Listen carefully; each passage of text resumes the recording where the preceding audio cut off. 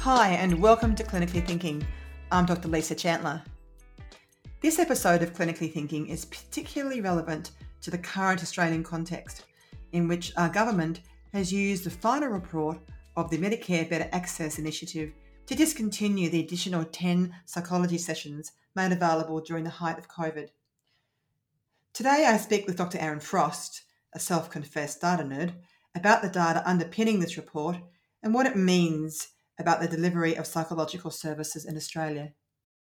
The son of a psychiatric nurse and grandson of a psychiatric nurse educator, Aaron grew up near Woolston Park Psychiatric Hospital in Ipswich, Queensland.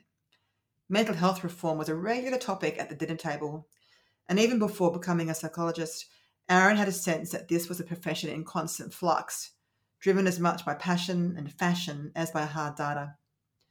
From early in his career, Aaron was drawn to empiricism and has brought the tools of psychological science to all aspects of his practice. In his first appointment as a drug and alcohol counsellor, he would stay back after work to collate and analyse archival client data. And this search for real-world outcomes at both a patient and policy level has come to define his career. Aaron has had a diverse range of research collaborations, from immunological links between cancer and schizophrenia to managing aggression in acute psychiatric settings. For a clinician, Aaron is well published, with over 1,500 citations, most notably for his work on callous and unemotional traits in children with Professor Mark Dadds, and his work on schizophrenia with Professor Stan Katz. Since 2006, Aaron has been collecting session-by-session routine outcome data and benchmarking his effectiveness against international standards. This led to the development of Benchmark Psychology, an entirely data-driven private practice that has now collected complete data on over 5,000 treated clients. He is considered a thought leader in national policy around outcomes. Aaron has been an active contributor to the APS, both as Queensland Clinical College Chair and most recently on the Board of Directors, where he has brought his outcome focus to decision-making and policy. Since completing his board tenure, Aaron has renewed his focus on analysing and publishing the data collected at Benchmark Psychology to understand how to improve outcomes in private practice. He is also focused on rolling out his registrar program for clinical psychology registrars, aptly named PrEP.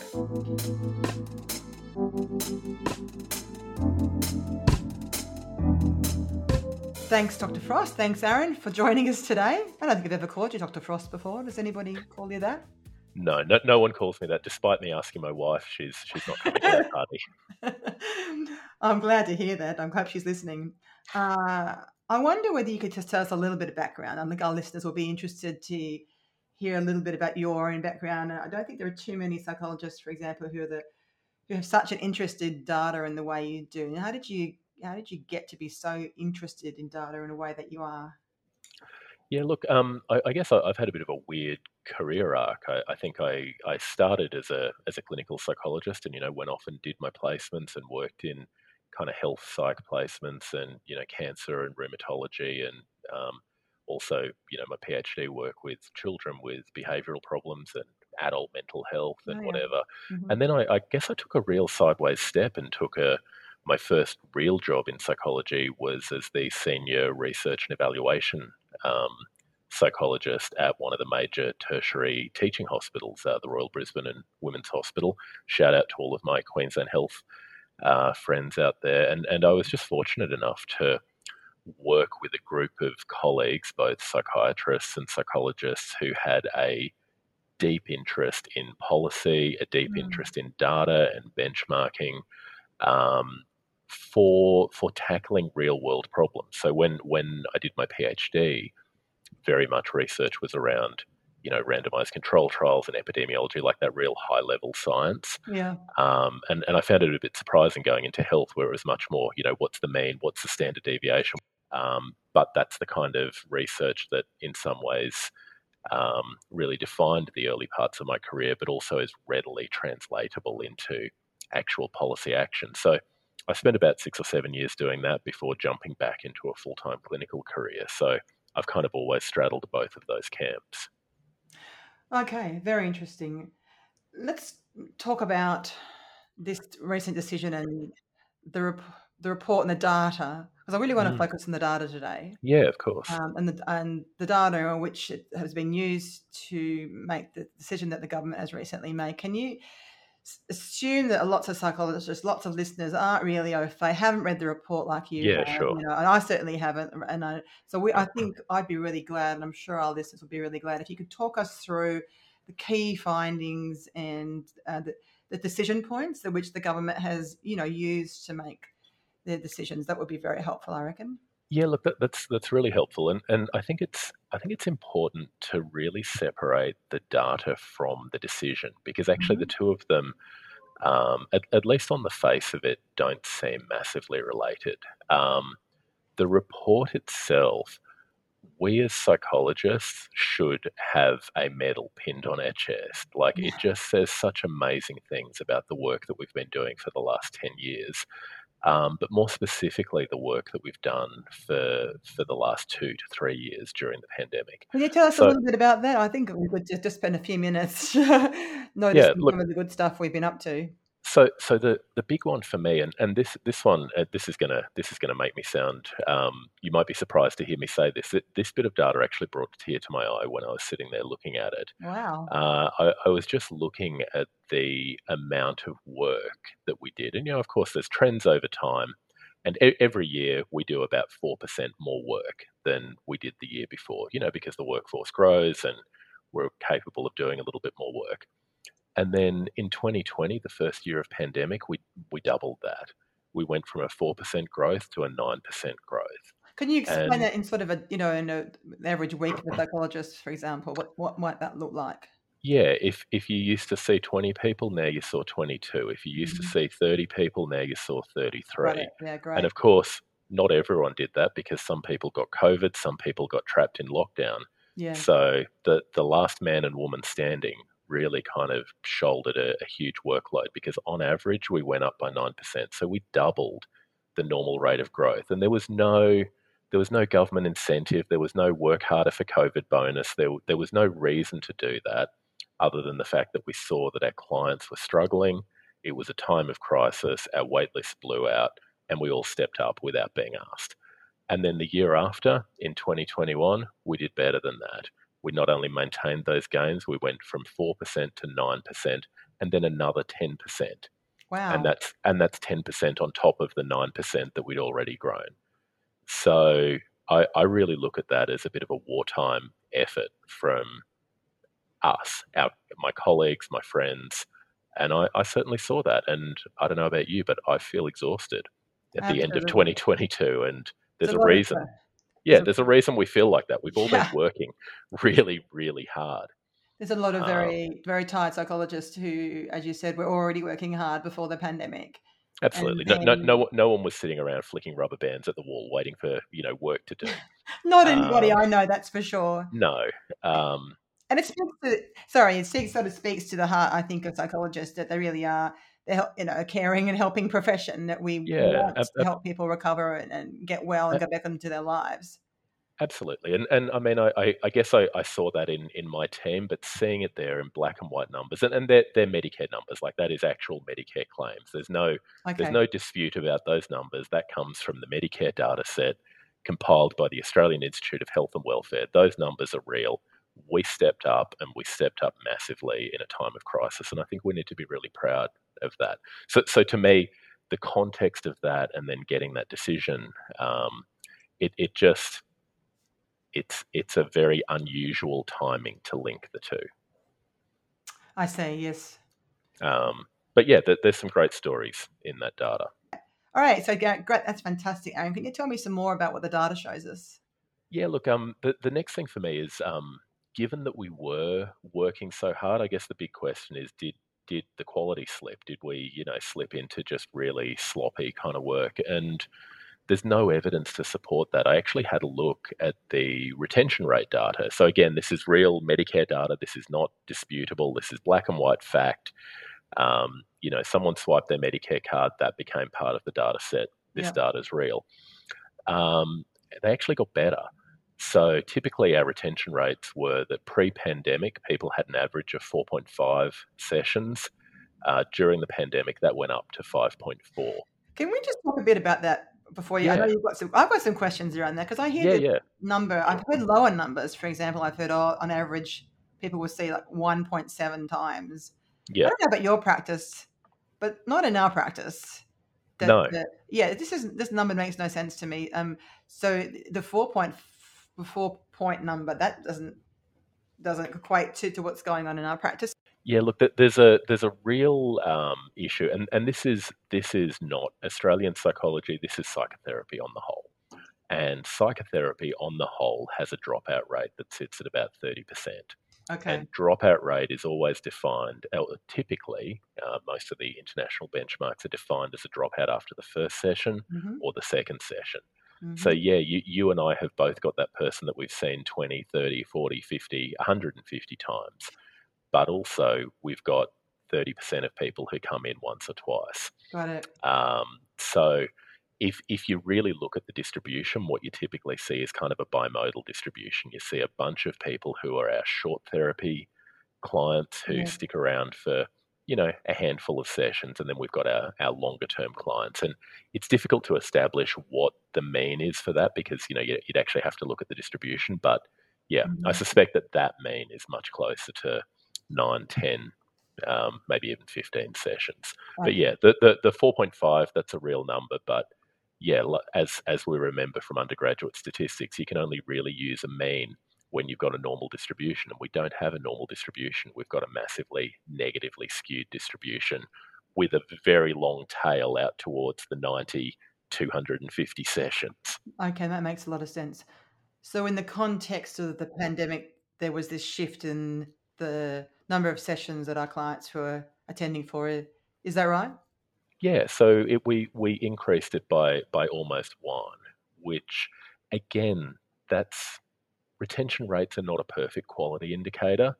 But certainly, if we were phoning it in and we weren't doing great therapy and we were just churning, retention rates is the kind of place where you would see that quality would fall apart, and it didn't. It actually got better. Now, some of the reason that it got better is obviously the extra 10 sessions, but there's only a very small number of people who actually used those extra 10 sessions. So I don't think that accounts for all of it. I certainly think what that data says is that the quality of service that was delivered during this kind of peak wartime effort didn't deteriorate. And again, I think we need to be proud of that. Okay, excellent. All right. So, we're not delivering sloppy services because people are hanging around for longer. So, what else is the data telling us about? Look, and that's and this is where it's important to recognise that the study, the evaluation, it's actually 9 different studies. So study one is what I've just talked about largely there, and that's the Medicare data. That is indisputable. That's if you have a Medicare card, you're part of that data set.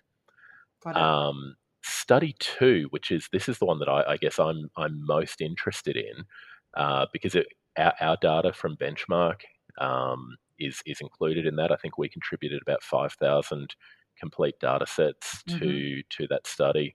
Kay Frankham included her data.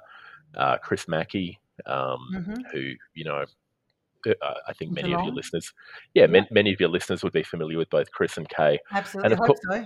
yeah, and of course, Ben Buchanan from NovoPsych also contributed the NovoPsych And so, when data you're saying set. complete data set, what does that mean? Yeah, so for us, that means we collect data on every client every session. So you come in, you get given an iPad, we give you one of our outcome measures. We use the DAS-10. I know Chris uses a different data set. Kay used a different data set. Obviously, NovoPsych has a range of different measures, although Ben did incorporate the DAS-10, so thanks for that, Ben, if you're listening. Um, I'll make sure he hears it. yeah, sure. Um, so what we do is that we use that data every session to kind of think about therapy as almost like a scientific experiment. So if my hypothesis, which I guess we would call a formulation, is that you have some cognitive distortions, and that if you changed your cognitive distortions, you'd be less depressed. To me, that's a testable hypothesis. If you go off and do some cognitive work and your symptoms don't change, then that suggests that my hypothesis was wrong. So we really do, we certainly, we're not slaves to the data, but we always look at the data to try and figure out, if you've had 10 sessions of cognitive therapy and you haven't gotten better, it's unlikely that session 11 to 20 is going to make much of a difference. And maybe it's time to, whether we consider EMDR or ACT Yep. or schema therapy or Change it some up other somehow. alternative. Yeah. So for me, a complete data set means we've got session 1 through to session N. Got it. Whatever the outcome. Now, obviously, and no criticism of the NovoPsych data, but obviously their data is a little bit more patchy because people, when they're using NovoPsych, don't necessarily do it every session. So it's important that the Novo data matched with the benchmark data, matched with the Francom data, matched with the Mackie data. Got it. So there's actually 83,000 individual clients included in study 2. So Wow. study 2, it's a pretty big study, but it doesn't tell us about the whole of psychology in Australia. It kind of tells you about the outcomes in the places that are doing that outcome informed, or at least if you're part of the NovoPsych data set, at least you're using outcomes in an informed way. So study 2 is the one that, for me, I'm probably most excited about. So, as you say, it's already the people who are using, outcome measures routinely. Yeah. Yep. Who already think in that kind of a even slightly data-driven way. Who are in that group, and maybe do you think you guys are a representative? I don't know what's going out there in clinical land. Well, it's an open hypothesis, isn't it? Like one is that we are a reflection of what's happening everywhere else, and it's just that we happen to have the measures. Or 2 is that we are a radical example of the Hawthorne effect in play, and that by looking at something, you by nature change it. And I think that's an open question. Yeah. You go on. My hunch, and of course, I invest in this because I think it matters. I think it does matter. I think you do get better outcomes. Having said that, we've got a national report that is based upon that data, and I hope that it puts a very strong foot forward for psychology from an empirical point of view. I'll just one more thing on that before I ask some more questions around that. Yeah, go for it. But just the 1, 6, and 10 mark, I guess we've all got. You'd like to think we'd all have data around even just the DASS as a general outcome measure at the assessment, the first session kind of point. And then if you see somebody at the 6 sessions or that 10 session mark, and you're writing to a GP, then you can easily include that data, if nothing else. And I'd like to think that we would use more disorder-specific outcome measures, for absolutely gains. But it's a very basic measure, the one that GPs get. The tricky thing, and there's a lot to unpack there. Absolutely, using routine outcome measurement doesn't replace using symptom-specific stuff. It's a minimum data set. It doesn't replace what other measures you would use. On the pre-post thing, with one of my other hats on, I often get asked by NGOs and government organisations and private practice to come and evaluate their data for them. And I'm like, great, can we have a look at the data? And they're like, yeah, we've got all of this pre-post data. And it's almost become a running joke that I reply by saying, you don't have pre-post data, you've got pre-data. Because typically when the data gets sent through, I find, 10,000 cases, 100,000 cases where they've got session 1 data, and then 15 cases where they've got session 2. Okay. I'm exaggerating a bit, but not much. Okay. Without putting strong clinical governance processes in place, people don't do those follow-up measures. And of course, we know that a third to half of people are going to be gone by the time they roll around to session 6 anyway. Okay. People don't leave at session 6 or session 10. They very inconveniently leave at session 5 and session 7. Very rude, isn't it, really? But So okay. So yes, that's not as nice and neat and tidy as I might like to think it is it? No, it would be great if it was. But again, when I say we put our best foot forward in that data, we also put our worst foot forward, because all of those zeros, all of those people who dropped out, they're included in the data. So, the data set that's included in this study too, in this big evaluation, it's warts and all. This is including our dropouts. This is including the cases who got better, the cases who got worse, and the cases who didn't. So, all right. So I'll try and stop interrupting you. yeah, that's okay. Tell us some more about this study that you're involved with and what it tells us. Look, the big one there, and again, I won't take credit for this. This all belongs to Jane Purkis and her colleagues who did this evaluation. But their study too there. The first thing is it just debunks a bunch of myths. And the first one is that the psychologists only treat mild to moderate cases. So according to the K10, and the K10 is not a perfect measure. I'm certainly not a huge fan of the K10, but at the end of the day, that's the measure used by the World Health Organization to assess psychological distress at a population level. According to the K10, 79.8, so let's call it 80% of the people that we see in that study presented with either high or very high levels of distress. We are not seeing the worried well.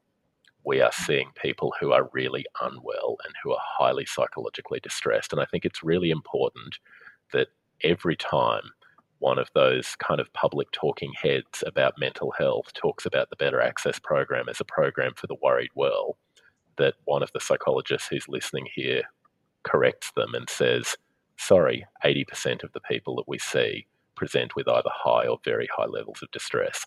I just think that's one of those myths that has been repeated often enough that people have come to accept that it's true, and it's fundamentally incorrect. All right, good. So that's myth number one. The psychologists are seeing people who are just the worried well. And we all know that in private practice that's not the case. But as you said, that's the word that goes out there, isn't that? That's absolutely. And I really want to separate data from narrative. Yes. Because the world of media and politics is the world of controlling the narrative. I think it's really important that we let the data speak because the data is on our side here. Okay, good. So that one. What's next? What are some of the other myths that you've worked out from your reading of the study? This idea, and again, I'm hearing this one that the minister thankfully didn't say this one, but I've heard this a lot from mental health advocates over the course of the last couple of years. That better access is just a revolving door, and that no one is actually getting better. Yeah, tell us about that. Yeah, now if you look at our data, Kay's data, Chris's data, and the Novopsych data, and again, we all use different measures. We all categorized it in different ways. But if you use the criteria of clinically significant change, somewhere between 50 and 60% of people made clinically significant improvement. Now that what does that mean? What that means is that that's an effect size that's comparable to the best randomized control trial anywhere in the world. We might say, hey, that's 40 to 50% of people who aren't getting better, but show me any randomized control trial looking at psychotherapy that does better than that. Okay. That is world-class benchmark standards. Okay, that makes a lot of sense. Now we're seeing people who are unwell, and the work we're doing is helping people get well, and then we're discharging them. Is that right? Yeah, absolutely. We don't actually hang on to them for longer than we need to. We're happy to move them on when they're finished and well and recovered, and see somebody new. Yeah, absolutely. There's an interesting graph that the minister often points to. For those who are reading along, it's on page 91 of the report, and it shows that new users are flatlining. So there's not a growth in new users for better access, and I feel like that one's being misrepresented and misinterpreted to suggest that because there's not growth, that we're not seeing new people. Actually, we're seeing just over 800,000 new users every year. So what does that actually mean, that graph? That graph means that we're seeing 800,000 new people every year. It's just that it's not increasing. Yeah. Oh, I got it. Okay. So it's like we're speeding, but we're not accelerating. I see. So we're at a steady speed, but we're not accelerating. So that graph is mapping growth. Okay. That. Very frustrating. That's been misinterpreted then. Well, it seems to be. So I'm really struggling to see where that narrative is coming from, that we're just seeing the same old people over and over again, because again the clear data, and again that's not my my study or the study that I'm involved in with 80,000 people, that's the 30 million people who are in Medicare. That's the real data. 800,000 new people every year rolling through better access. It's pretty amazing when you think about it. I think it is amazing. I have heard that narrative too that you spoke of, and I don't know where it comes from either. But it's good to hear that that's actually not true. People are being seen, recovering, and being discharged, and then new people are taking their place to get the treatment they need, and so on and so forth. That's the fact. Absolutely. That's what the data shows Absolutely. us. Okay, good to know. Good to know. Good for our listeners to hear that from you as well. And then if we keep looking at the data there for a second, I think that the next big one, and this was certainly, I think that this is the real risk for us, because there is a truth to this point, but I think it's more complicated than what's being said. And this is the idea that the extra 10 sessions all got sucked up by extra clients. And I think this is something that by the same clients. So we're just seeing the same They just people. they kept sort of hanging on rather than being discharged when they were well enough that they just thought, I might as well just, or the psychologist said, I just might keep seeing you because I have nothing else to do other than seeing the same client over and over again. Yeah. Yeah. What's actually going on? Yeah, look, absolutely. And what it indicates is that there was a truth to that. So in 2020, 14% of our workload was providing care who were in that extra 10. So 14% of the total activity. So a little over 1 in 10 sessions. So if you're seeing 30 people a week, about 3 of those were for people who were in that extra cohort. Well, that's not many, is it? It's not. No, it seems like it's not many to me in my mind. 14%. No. Well, and again, I was talking to I've been talking to a couple of colleagues, and it's interesting if you look at the long-term data, both internationally and from Australia, it looks like about 10% is the magic number. Like 10% of people are going to need more than 10 sessions. So 14 is a little bit high, but fascinatingly, in 2021, that number was down to 11. So it really looks like we saw a bunch of people, they got better, and then our numbers went back down to more like the normal, where we're seeing more like 1 in 10. Any clues? There's a couple of questions. Any clues as to why there was that sort of uptake and then settling back of the numbers? And this is purely anecdotally, this is just looking at my practice. I don't think it was COVID. Okay. I don't think, and maybe, and I'll preface that by saying I'm not in Melbourne. I wasn't locked down for 6 months, and we all experienced a lot of psychological distress during COVID. But to me, in my clients and the clients that I supervise and the people in our practice, they weren't the people who were taking the extra 10 sessions. People were coming in because they were economically distressed, or they were anxious, or they were depressed and socially isolated. But they were presenting with adjustment disorders and having 5, 6, 7 sessions. Mm-hmm. To me, they were the people who we had always been kind of holding on the edges, the people who were high risk that never managed to get a decent dose of therapy and used to get seen once a month, every month except January and December. Mm-hmm. They jumped on in and got proper treatment. And I think the fact that that workload is back to 11, I'd like to, and again, this is speaking beyond the data, but I guess the hypothesis that I would like to believe is true, is that some of those people got proper treatment and are no longer requiring treatment. Good, and I'd like to come to that, but before I do, I just don't want to forget something you said, that there was a bit of truth to one of the statements in the report has made, that there was some uptake of sessions, perhaps some psychologists were seeing clients perhaps beyond what might have been needed. Is that right? Have I got that right? No, I don't think so. But I think it's undeniable that the extra 10 sessions did lead to us doing more work for people in session 10, 11, 12. Like if we take that 14% number, if 14% of our workload was spent seeing old people, that's 14% less capacity to see new people. And that is part of what drove Okay. the waitlist problem that we had in 2020 Ah, and 2021.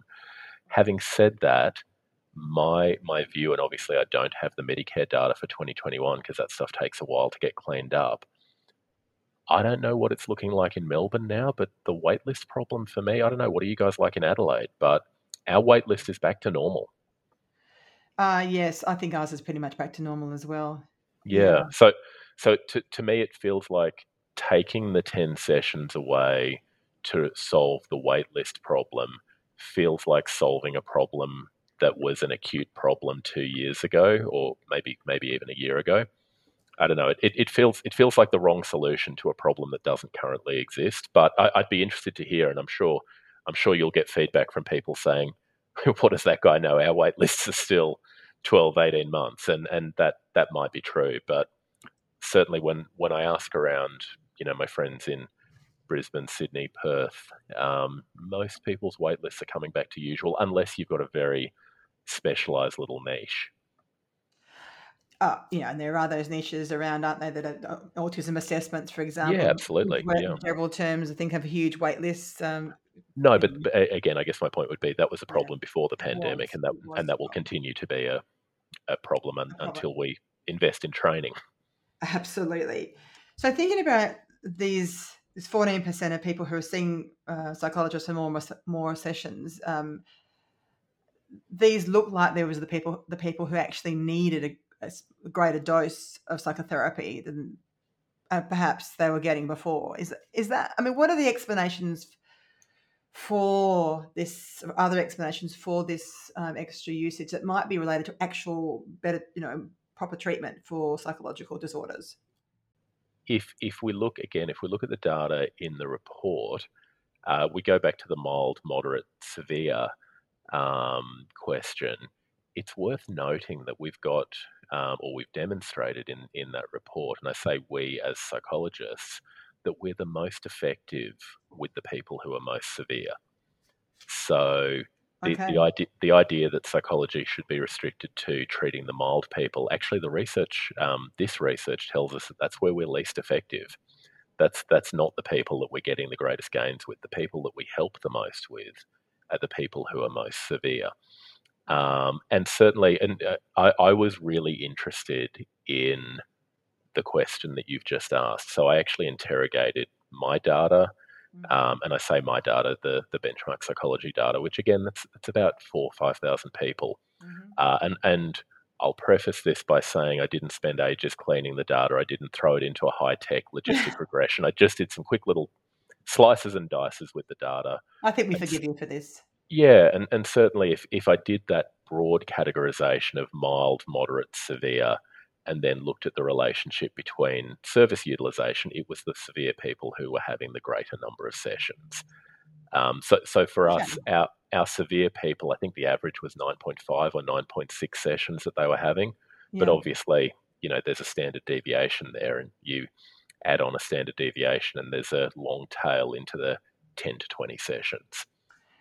Yes. Um, I like thinking of it like that. That skew with that long tail. So it does seem that those who so clients are getting what they need with around 20 sessions per year. Clients can get an adequate, or most clients, many clients can get an adequate dose of psychotherapy in an annual year. Is yeah, look, that too and much? again, it's Too much to the, that's too strong. well, yeah, and I think that's a reasonable statement. And if we're going to talk utopian world here, like the actual limit is the limit of workforce. It's not the limit of sessions. Mm. So actually, if we just said that everyone's allowed to have 100 sessions if they want to, now first off, there's not many people who attend psychotherapy recreationally. Like it's not something you do for fun. So we don't see. It's not like people are going to chew up, extra dental visits because they really enjoy it. Yes, true. Um, People are going to attend the sessions that they need, and what we'll probably see is that the majority of people have their 2, 3, 4 sessions just like they do now, but that long tail, that 10% of people or 5% of people or whatever it is, They will take the sessions that they need, and maybe that's 11 sessions, maybe it's 21 sessions, maybe it's 45. It's an interesting way to think. It makes me think about, okay, one, if we did we live in a utopia and we just say, okay, you can have as many sessions as you like, then what would that actually look like? Well, yeah. like we're not going to. It was like you're going to eat all the Tim Tams you like. If maybe you put that for kids, and you're not going to eat 4 packets. You might eat 3 and then feel a bit sick and stop. Well, I think the big thing for me, and this is where I'm so interested in outcome data. I think the real risk for us is that one of the conversations that is hardest to have as a psychologist is, I've been providing all of this therapy for you and it doesn't seem like you're getting better. Indeed. Maybe I'm not the right person. And I think all of us in the skeletons in our cupboard will admit that there are a few clients on our books that continue to be on our books because it's easier to book an appointment with them next week than it is to have that really difficult conversation. I don't think that represents the majority, but I do think there is a percentage of clients who will continue to receive ineffective therapy. So I think there needs to be some gates along the way, and maybe that's GP review. Maybe someone needs to actually look and go, hey, is therapy actually benefiting you? Would you benefit from medication? Do you need the wraparound care? Do you need to go and see a social worker? Or whatever the alternative is. I think that's the risk if we went down that utopian path. It's not that people who would otherwise not bother having therapy would get therapy. It's that people who are really unwell, who are clinging to therapy as a bit of a lifeline, would continue seeking therapy rather than seeking alternate forms of health. But again, I think that's the minority. And do you think that happens? I'm not suggesting that this is an excuse, but it kind of happens in all kinds of spheres. I'm sure GPs have some clients that attend often, but for example, for us, making that difficult decision in some cases, as it might be hard to do, and so we sometimes may not.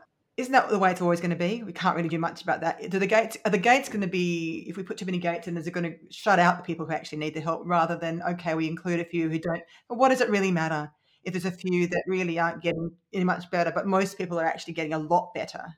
Yeah, and absolutely. So the numbers that I use, and I teach this stuff fairly regularly, both to my students and to uni people, but just some numbers to keep in mind. So therapy will be ineffective, like completely ineffective, for around about 30 to 40% of people. So that's vicious. They are hard numbers there, Aaron. 30%. Yeah. Now, of those, so keep 30 in your head for a second. Yep. So 30% of people. So imagine you're going to see 100 people in a year. 30% of those, so 30 people, are not going to get any better. Okay. Now, of those, the next number to remember, and again, this is based on international benchmarks, of that 30%, 20% of them, left to their own devices, will stick in therapy indefinitely. Okay, So think through those numbers for a second. Okay, good, got it. I've got it. So we've got 6 people now, right? We've got 6 people, and they're going to come back next year. So next year, you're not going to see 100 new people. You're going to see 94 new people.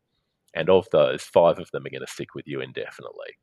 The year after that, you're going to see 89 new people, and you're going to pick another 5 up who are going to stick with you indefinitely. I see. You can see that at about the 10-year mark, you're starting to have an entire caseload of people that you're not very effective with.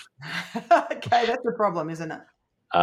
So we do, because again, left, and I fully understand that. I mean, this is how snake oil works, right? Like, if the doctors say to you, you can't be helped, you're going to go off and you're going to look at the crystals and you're going to look at the homeopathy and you're going to look at all of these things. When people are desperate, they'll seek any form of help that's available for them. And what we know is that there is a percentage of clients who psychotherapy is not going to help, and there is a percentage of those clients who will not make the decision for themselves that they need to end psychotherapy. But it's a small number.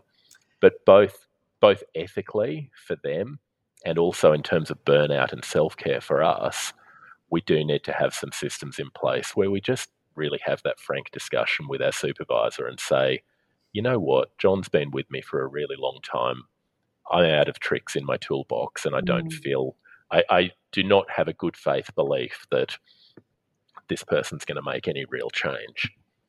So should we not be our own gatekeepers then in taking this to supervision and looking and in the directors of services, clinical services, looking at the data and then bringing that back to Hey, the, sure. can we not be our own gatekeepers? Well, it seems to me that this is a better way of gatekeeping than a very, I don't know, brutal or blunt instrument of deciding that everybody needs X number of sessions just as a gatekeeping Yeah, thing. absolutely. I was a big fan of, if we think back to the APS white paper on Yeah. Medicare a few sessions ago, from memory, and it's been a couple of years now, what I seem to remember that was recommended was 10 sessions plus 10 sessions plus 10 sessions plus 10 sessions, with each one of them having to go back to the GP for a proper evaluation and review as to whether the person gets the next 10. I don't have a problem with that. I like that level of just independent scrutiny and Yeah. oversight. And again, for the GP to maybe go, hey, you've seen this person for 10 sessions for depression. Maybe I should check your thyroid, and maybe I should have a look at Yes. your iron levels and some of the things that I might not have done when I initially wrote the referral. So, Yes, indeed. yeah, I don't mind the idea of those choice points, but I agree with you. Arbitrarily limiting the entire pool of clients to 10 sessions because the majority need less than 5 seems like, you wouldn't do that to cancer patients. You wouldn't do that to any other group. So we go back to the data and the thoughts that about 14%, is that right, of people will need more than how 10, yeah, many? it's 10. really, I've seen different data sets on this, but yet 10 seems to be a pretty nice round number where it all averages out. About 10% of people need more than those 10 sessions. And these are the people. And when you say need, you mean have sufficiently complex problems that they really need that additional dose of Yeah, treatment. Is that right? I'm really reluctant to say that it's always sufficiently complex. Yeah. So I remember, so back in the day, and I'm going to sound like an old person when I say this, but remember in the early days of Medicare when we had 6+6 with a Yeah. potential of another 6. Or do. I remember a bunch of people there who were.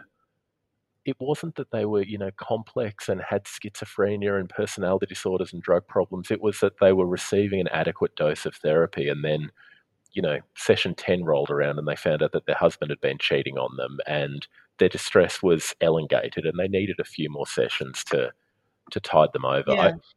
I actually don't think, and it's interesting, I got contacted by someone on LinkedIn a couple of days ago who feels more confident about predicting this, but my read of the data is that we're not good at predicting a priori what the adequate dose of therapy is that you need. Some people respond really quickly to not very many sessions, and some people with not very high levels of acuity or distress, they just take a while to build a relationship and build trust. And we know from the data that, the guy's guidelines that everything except panic disorder needs more than 6 sessions or more than 10 sessions. So it seems reasonable to think that we might need more than, that we might 12 sessions, so 12% or 14% of the population need those additional sessions to have adequate dose for whatever reason, whether the husband's having an affair or whether they're, yeah, to me it's just an equity issue. Like it seems cruel that for 1 in 10 people who need more than 10 sessions, that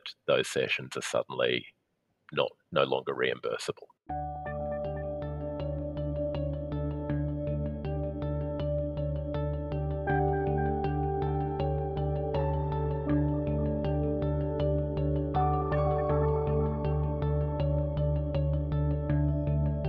All right, and let's talk about equity for a minute now. Yeah. If you don't mind, I'm interested to talk about that because there's some concerns that, and correct me if I've got this wrong, but that our friends and family and so forth in the country areas, rural areas, and so forth are missing out on the service because of this phenomena where psychologists are, well, sort of a bit of a myth. I think you said that psychologists are continuing to see clients ad infinitum with their 20 sessions. What is your understanding of the data about that claim? This is complicated. Can I talk about a few different areas? Yeah, nice and slowly for me, please, if you don't mind.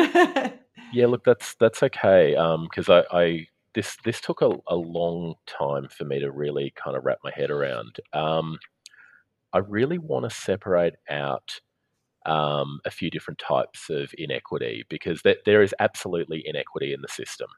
Okay. And it's legitimate, and we can't pretend that it's not there, and we need to think about how we're going to solve it. Having said that, it's not a simple story. So the first one, and this is a good news story, when we think about First Nations people, Yes. and I apologise that the language that they used in the report was First Nations. So if that is incorrect, I apologise for that, but that's the language that is being used there. First Nations people are actually accessing the Medicare funded psychology sessions at a higher rate than the general population. Okay. So the general population, 10% of people are accessing Medicare funded psychology. Hmm. First Nations people, it's 15%. Okay. And that's a great story. That's That is a good. really good news story. And, huge shout out to Tracy Westerman and some of the other guys and girls who are doing some incredible work in that space, as Yeah. well as any individual person who makes a decision to bulk bill First Nations people or whatever things we're doing. There's good work that's Good happening, but stuff. it's really important to note it's falling. Okay. So that one is, there's a trend there that is not a trend in a good direction. So we do need to be really, really mindful of that. So that's the first area of inequity. The second area of inequity that we need to think about is geographic Yeah. inequity, Yes. and this is really hard because it's true. Like that, there are not psychologists in Billawheeler and far northern Western Australia and central SA. Absolutely That not. there is a legitimate problem on that front. Yeah, 5G mobile reception, a decent post office. Okay. That yeah, the truth is when you start getting to those towns of less than 5,000 people, it's difficult to get fresh fruit and veg. It's difficult to get mobile phone reception. It's difficult to get decent internet. Although again, well done to our mate Elon for the Starlink system that's just kind of rolled online. I think that's making a huge difference on the technological um, inequity front. So yeah, the geographic problem, it's real. It's as old as the Federation, if not older. Hmm. We don't have a solution to it, but it's a whole of government problem. It's not a psychology problem. Okay, and has it been worse during COVID? Like, I'm not sure. I hear people saying, "Oh, it's been worse in COVID because people are busier in the city, so they want to stay in the city." And then I've also heard, "Oh, well, I'm providing a service, a telehealth service now to there's no bricks and mortar services per se, very few, but I'm now providing, say, a teleservice, to west of Broken Hill or Clare Valley or somewhere like that." Yeah, look, what I'm really hopeful of is that psychologists really stepped up during the pandemic in terms of their technology. It's interesting. Your listeners or our listeners won't be able to see this, but you and I are chatting to each other on a video call. Yes, Lisa's looking fantastic. Like she's got a nice camera there and backlighting, and mine's looking horrific. I'm just sitting on my it's laptop true. and in a dark room. But I think about, all jokes aside, I think about like at the beginning of the pandemic, I remember doing that thing for the APS on like how to Oh, use yes, cameras and yes. whatever. And I remember like I used to look at video meetings of psychologists, and honestly, some people looked like they were being held hostage somewhere and being asked to send a message home to their family. Like it was awful. And I How we've just changed, how we've yeah, changed. We've but we've pivoted, haven't we? We've just moved, at lightning speed absolutely, because we just absolutely had to. And we were very slow to take up technology. And I think, correct me if I'm wrong here, the data around teleyouth before COVID was for psychology was pretty low because we weren't very yeah. keen to do it. It's too hard, and suddenly that was all we had. That was all there Yeah, is. So we it all managed to it it, learn, it, didn't it we? went bonkers. But Yeah. again, if study three, which is in the thing, was a consumer study, so they spoke to 27,000 consumers, and most of them said that they would still prefer face to face over Interesting. Yeah. telehealth. But I do think where there might have been 100 psychologists who had decent telehealth capacity 5 years ago, Yes. I think there's 30,000 of us now who There are. we've got our Zoom subscription or our CoView subscription or our whatever subscription, and Yeah. we've got a decent camera and a microphone. Yes. And again, all jokes aside about Elon Musk, that Starlink service is providing incredible internet access to places that just didn't have it. And and that's rolling out rapidly. That is amazing. I just want to pick up one point you made there about people preferring that sort of bricks and Yeah, mortar. It would be my experience because we run a country service, and that's kind of new, just before COVID and throughout. And we would find that clients would wait just to the psychologist was traveling up to the region, in a couple of weeks because I knew he was going up there. Then do the telly. They'll do it once they've met, but really yep, would where it's on offer, that person and I are going to sit in the same room. Oh, I'll wait a couple of weeks until he's there and have my appointment then. So, and if I can just also put in something else about my views about him, and I'm interested to know what you think. The importance of the bricks and mortar, wherever possible.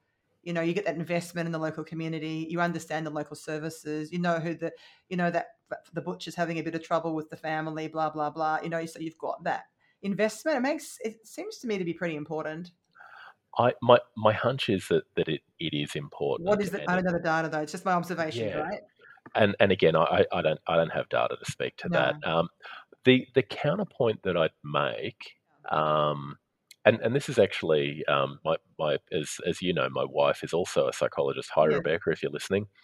But Rebecca's mate, she does a lot of work with couples, and she's been not surprised, but a bit overwhelmed by the number of people who prefer to do the telehealth appointment for couples therapy. And obviously, there's limitations to doing that at a process level. Yes. But she's been doing that for 2 years now, and she's feeling a lot more comfortable with that. But just removing the drama of having to go and one person runs off and picks up the kids and takes them to the babysitter, and then another person comes in, and now there's two cars fighting for parking, and all of the All drama. that. So a 1 hour therapy session actually becomes a 4 hour logistic operation for people, whereas actually just putting on a movie, retiring to the bedroom, turning on the laptop, and who knows if the session goes well, maybe they even have sex afterwards. Um, No. So there's benefits to both. Look, I think one of the key things here is the flexibility of delivery that's so important, and I would never want to lose, quite frankly, because that client who was coming whose car won't start, or the yeah, kids come being absolutely. sent home from school, oh, and I've just broken my ankle and I can't get in, but I can do my appointment from my bed. Can we do that? I think it's just priceless, and I would never want to lose it. So anyway, that aside, is there anything else to be said around the inequity issue? Because I'm keen to Yeah, look, sort of finish on the that or move towards that. no, the third one, and this is a real vulnerability for the program, and I don't know what the solution to this is because this has been created um, by a number of things. So the next one is the economic inequity. Mm-hmm. Now, I really want to highlight economic inequity for a particular reason here. The numbers are not as bad as you would think. So if you have a look, and again, for those people who are reading along with the report, I'm looking at page 98 here. Okay. If you have a look at the top graph there on page 98, you'll see some quintiles. So quintiles are basically the Australian population divided into 5 chunks based on their levels of economic, in this case, it's household income. Mm-hmm. Now, if you see what used to be the case in 2018 was that the bottom quintile, about 5.5, 5.4, 5.5% of people were able to access better access services. Mm-hmm. If you have a look at the top quintile, it's sitting at 6. And yes, it's a direct relationship between wealth and level of Mm-hmm. access, but the total Okay. disparity is only between Right. 5.5% and 6%. That's not ideal. Medicare is meant to be universal. You're meant to be able to have equal access regardless of how much money you've got. But it's a small problem. When we Mm. look at 2021, the problem's gotten worse. Okay. And what has happened is that now the lowest quintile is sitting at more like 5% as opposed to 5.3, 5.4. And the upper Mm. quintile have moved from 6% to more like 6.8%. So now we're not talking about a gap of 0.5% anymore. We're talking about a gap of 1.5%. And Okay. it's trending in the wrong direction. Okay. People who are on the lowest level of income are decreasing their level of access to the service, and people who are on the highest level of income are increasing their level of access to the service. And we all know the reasons for this. And What are they? the reasons are that we spent 10 years being in a Medicare freeze. Okay. When I started as a psychologist, we had a $30 gap. We no longer have a $30 gap because, I mean, I run a business, you run a Yeah. business. My rent didn't get frozen, my electricity didn't get frozen, my wages for my staff didn't get frozen, their superannuation didn't get frozen. Okay, yes. So we couldn't afford to run our business. We can't afford to run our businesses because those prices haven't stayed the same. Absolutely, and it looks like, to me at least, it looks like what's actually happened here is just that psychologists have been holding on for a long time by trying to, and it's interesting if you look at the data in the report here. It looks like the people on the lowest amount of income are the people who are most likely to receive bulk bill.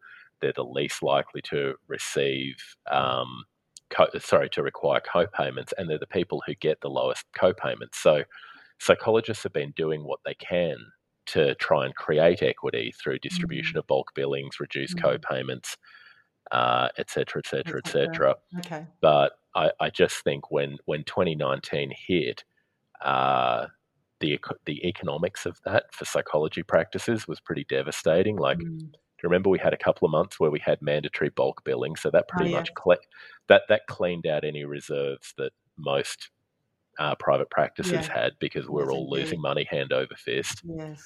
Then we hit 2021 where we all have to buy 100 rapids every month in order to keep our doors open. Like the cost of running a business just got more expensive. Yes, I've blocked some of that stuff out, Aaron. Thanks for reminding me, because I now feel sick again at the very memory of those times and that uncertainty. Could we keep the doors open tomorrow, or would we just shut them because there was not possible? And if you have a look at the data, in 2018, the total bulk billing rates were 46%. They've now dropped to 34%. So is there a narrative? There's the data again, showing. I think it's interesting. I don't think the data says that psychologists are greedy. I think what they have done is eaten into the fat that their businesses had in order to provide equity, and there's no fat left. Got it. I think that's in front of me because I had them earlier on today. I actually went back and looked at the original report back from 2011, which was done by the same authors, and I'd never paid that much attention to the bulk billing rates before. But it was really interesting. If you look at the bulk billing rates that they reported, what you found is that the gap increased and the bulk billing rate increased at the same time. So what that to me says is that psychologists increased their fees in a Robin Hood kind of way. Right. So they could take a little bit of money from people who could afford it so that they could subsidize more people who couldn't. And I think that to me is the kind of values-driven thing that I would expect a psychologist to do. Go, you know what, I can't run my business on bulk billing, but if the people who can afford it pay the extra $20, then enable somebody else to come. When I look at that data about the quintiles and the inequity, it absolutely matches with the falling bulk billing rates and the people who are in that bottom quintile. So when we talk about the missing middle, it's not the missing middle of mental health. The missing middle is the people who don't have the money to afford psychological services. And they are not all adequately treated by Headspace because they're not all under the age of 25. It's a difficult problem. Some ideas around solving that? Is that for another podcast, Aaron? What do you think? Oh, look, I think that's a bigger topic, but there's a bunch of really good solutions that are on the table. And interestingly, I think the authors pointed to one of the most obvious ones, which is that they should be looking at tinkering with the Medicare safety net, so that people who are in that bottom quintile, they hit the Medicare safety net earlier. As you know, once you hit the Medicare safety net, your sessions are subsidised not at the standard rebate rate. They go up to is it 90%, 95%? It's some massive... I think it's 90, but don't quite. Yeah, I haven't looked at it recently, but you've actually got to have spent several $1,000s out of your own pocket to hit that safety net. So if you're in that bottom quintile, and it's a choice between food, rent, or going off and getting that physiotherapy on your back that you need, or that psychological therapy or whatever, people are not hitting that safety net just because they can't afford to anymore. So I think that's a really obvious solution that would actually solve or go some way to ameliorate the safety net issues. And again, I go back to the point that the authors made. The level of inequality in this system, in the Better Access system, is comparable to other government services. So this is a bigger problem than just psychology. Psychology service, yeah. All right, I'm aware of our time, and I want to get this out to our listeners really properly. It would be great. But any final comment that you want to make sure our listeners before we draw this to a close? The really big thing for me, and I'm going to assume that most of the people listening are psychologists.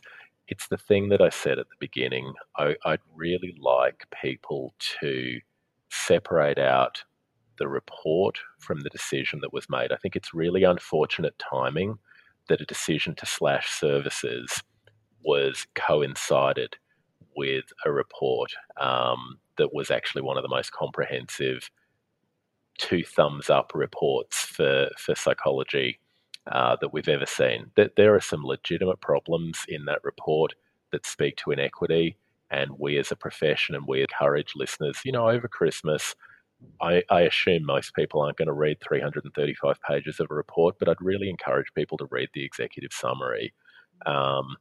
Everyone's been working really hard for the last 3 years, and I'd just like people to read it, see that report, feel seen, feel heard, feel recognised for the amazing work that they've done, and really separate that out from what to me was a very unfortunately timed decision. Thank you. That's a great reflection, a great place to just about draw our discussion to a close. Before we do that, I wonder whether you might have any books or any programs that draw listeners' attention to things that you're up to at the moment, besides reading 350-page reports. Oh, look, that's great, Lisa. The two things that that we're doing at the moment. So for people who are out there in about to undertake registrar training, we're running what's called the PrEP program, which is the Psychology Registrar Endorsement Program, which you can learn a little bit more about at prep.clinic. That's the team of senior psychs at Benchmark have pulled together your entire registrar program for you, with supervision and group supervision and CPD to meet all of your requirements. And for anybody who needs to do their supervisor training, you can reach out to us at STAP, which is stap.org.au. We'll put those links on the page, the Clinical Thinking Facebook page, so that anyone listening can get hold of them and go and have a look. Oh, that's great, Lisa. Yeah, well, thanks very much for your time today. I really appreciate you making yourself available to Clinically Thinking at such short notice. It seemed really timely, this issue. We're really keen to get out to listeners quick smart. Hopefully they'll have a chance to listen to it over the little next 10-day period. Or hopefully our listeners are having a break. I hope so too. Yeah. And I hope you are too. So thanks again. Thanks, Lisa, and thanks for the invite. And I really look forward to reading the feedback and comments from the people who take the time to listen. So thank you all. Good on you. Thank you.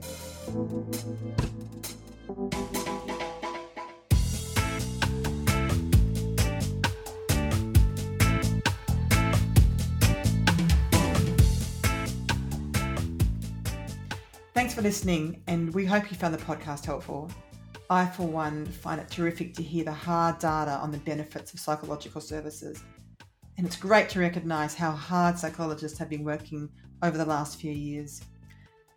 We at Clinically Thinking hope you get to enjoy a well-deserved rest over Christmas and the new year, and we look forward to seeing you in 2023. Bye for now.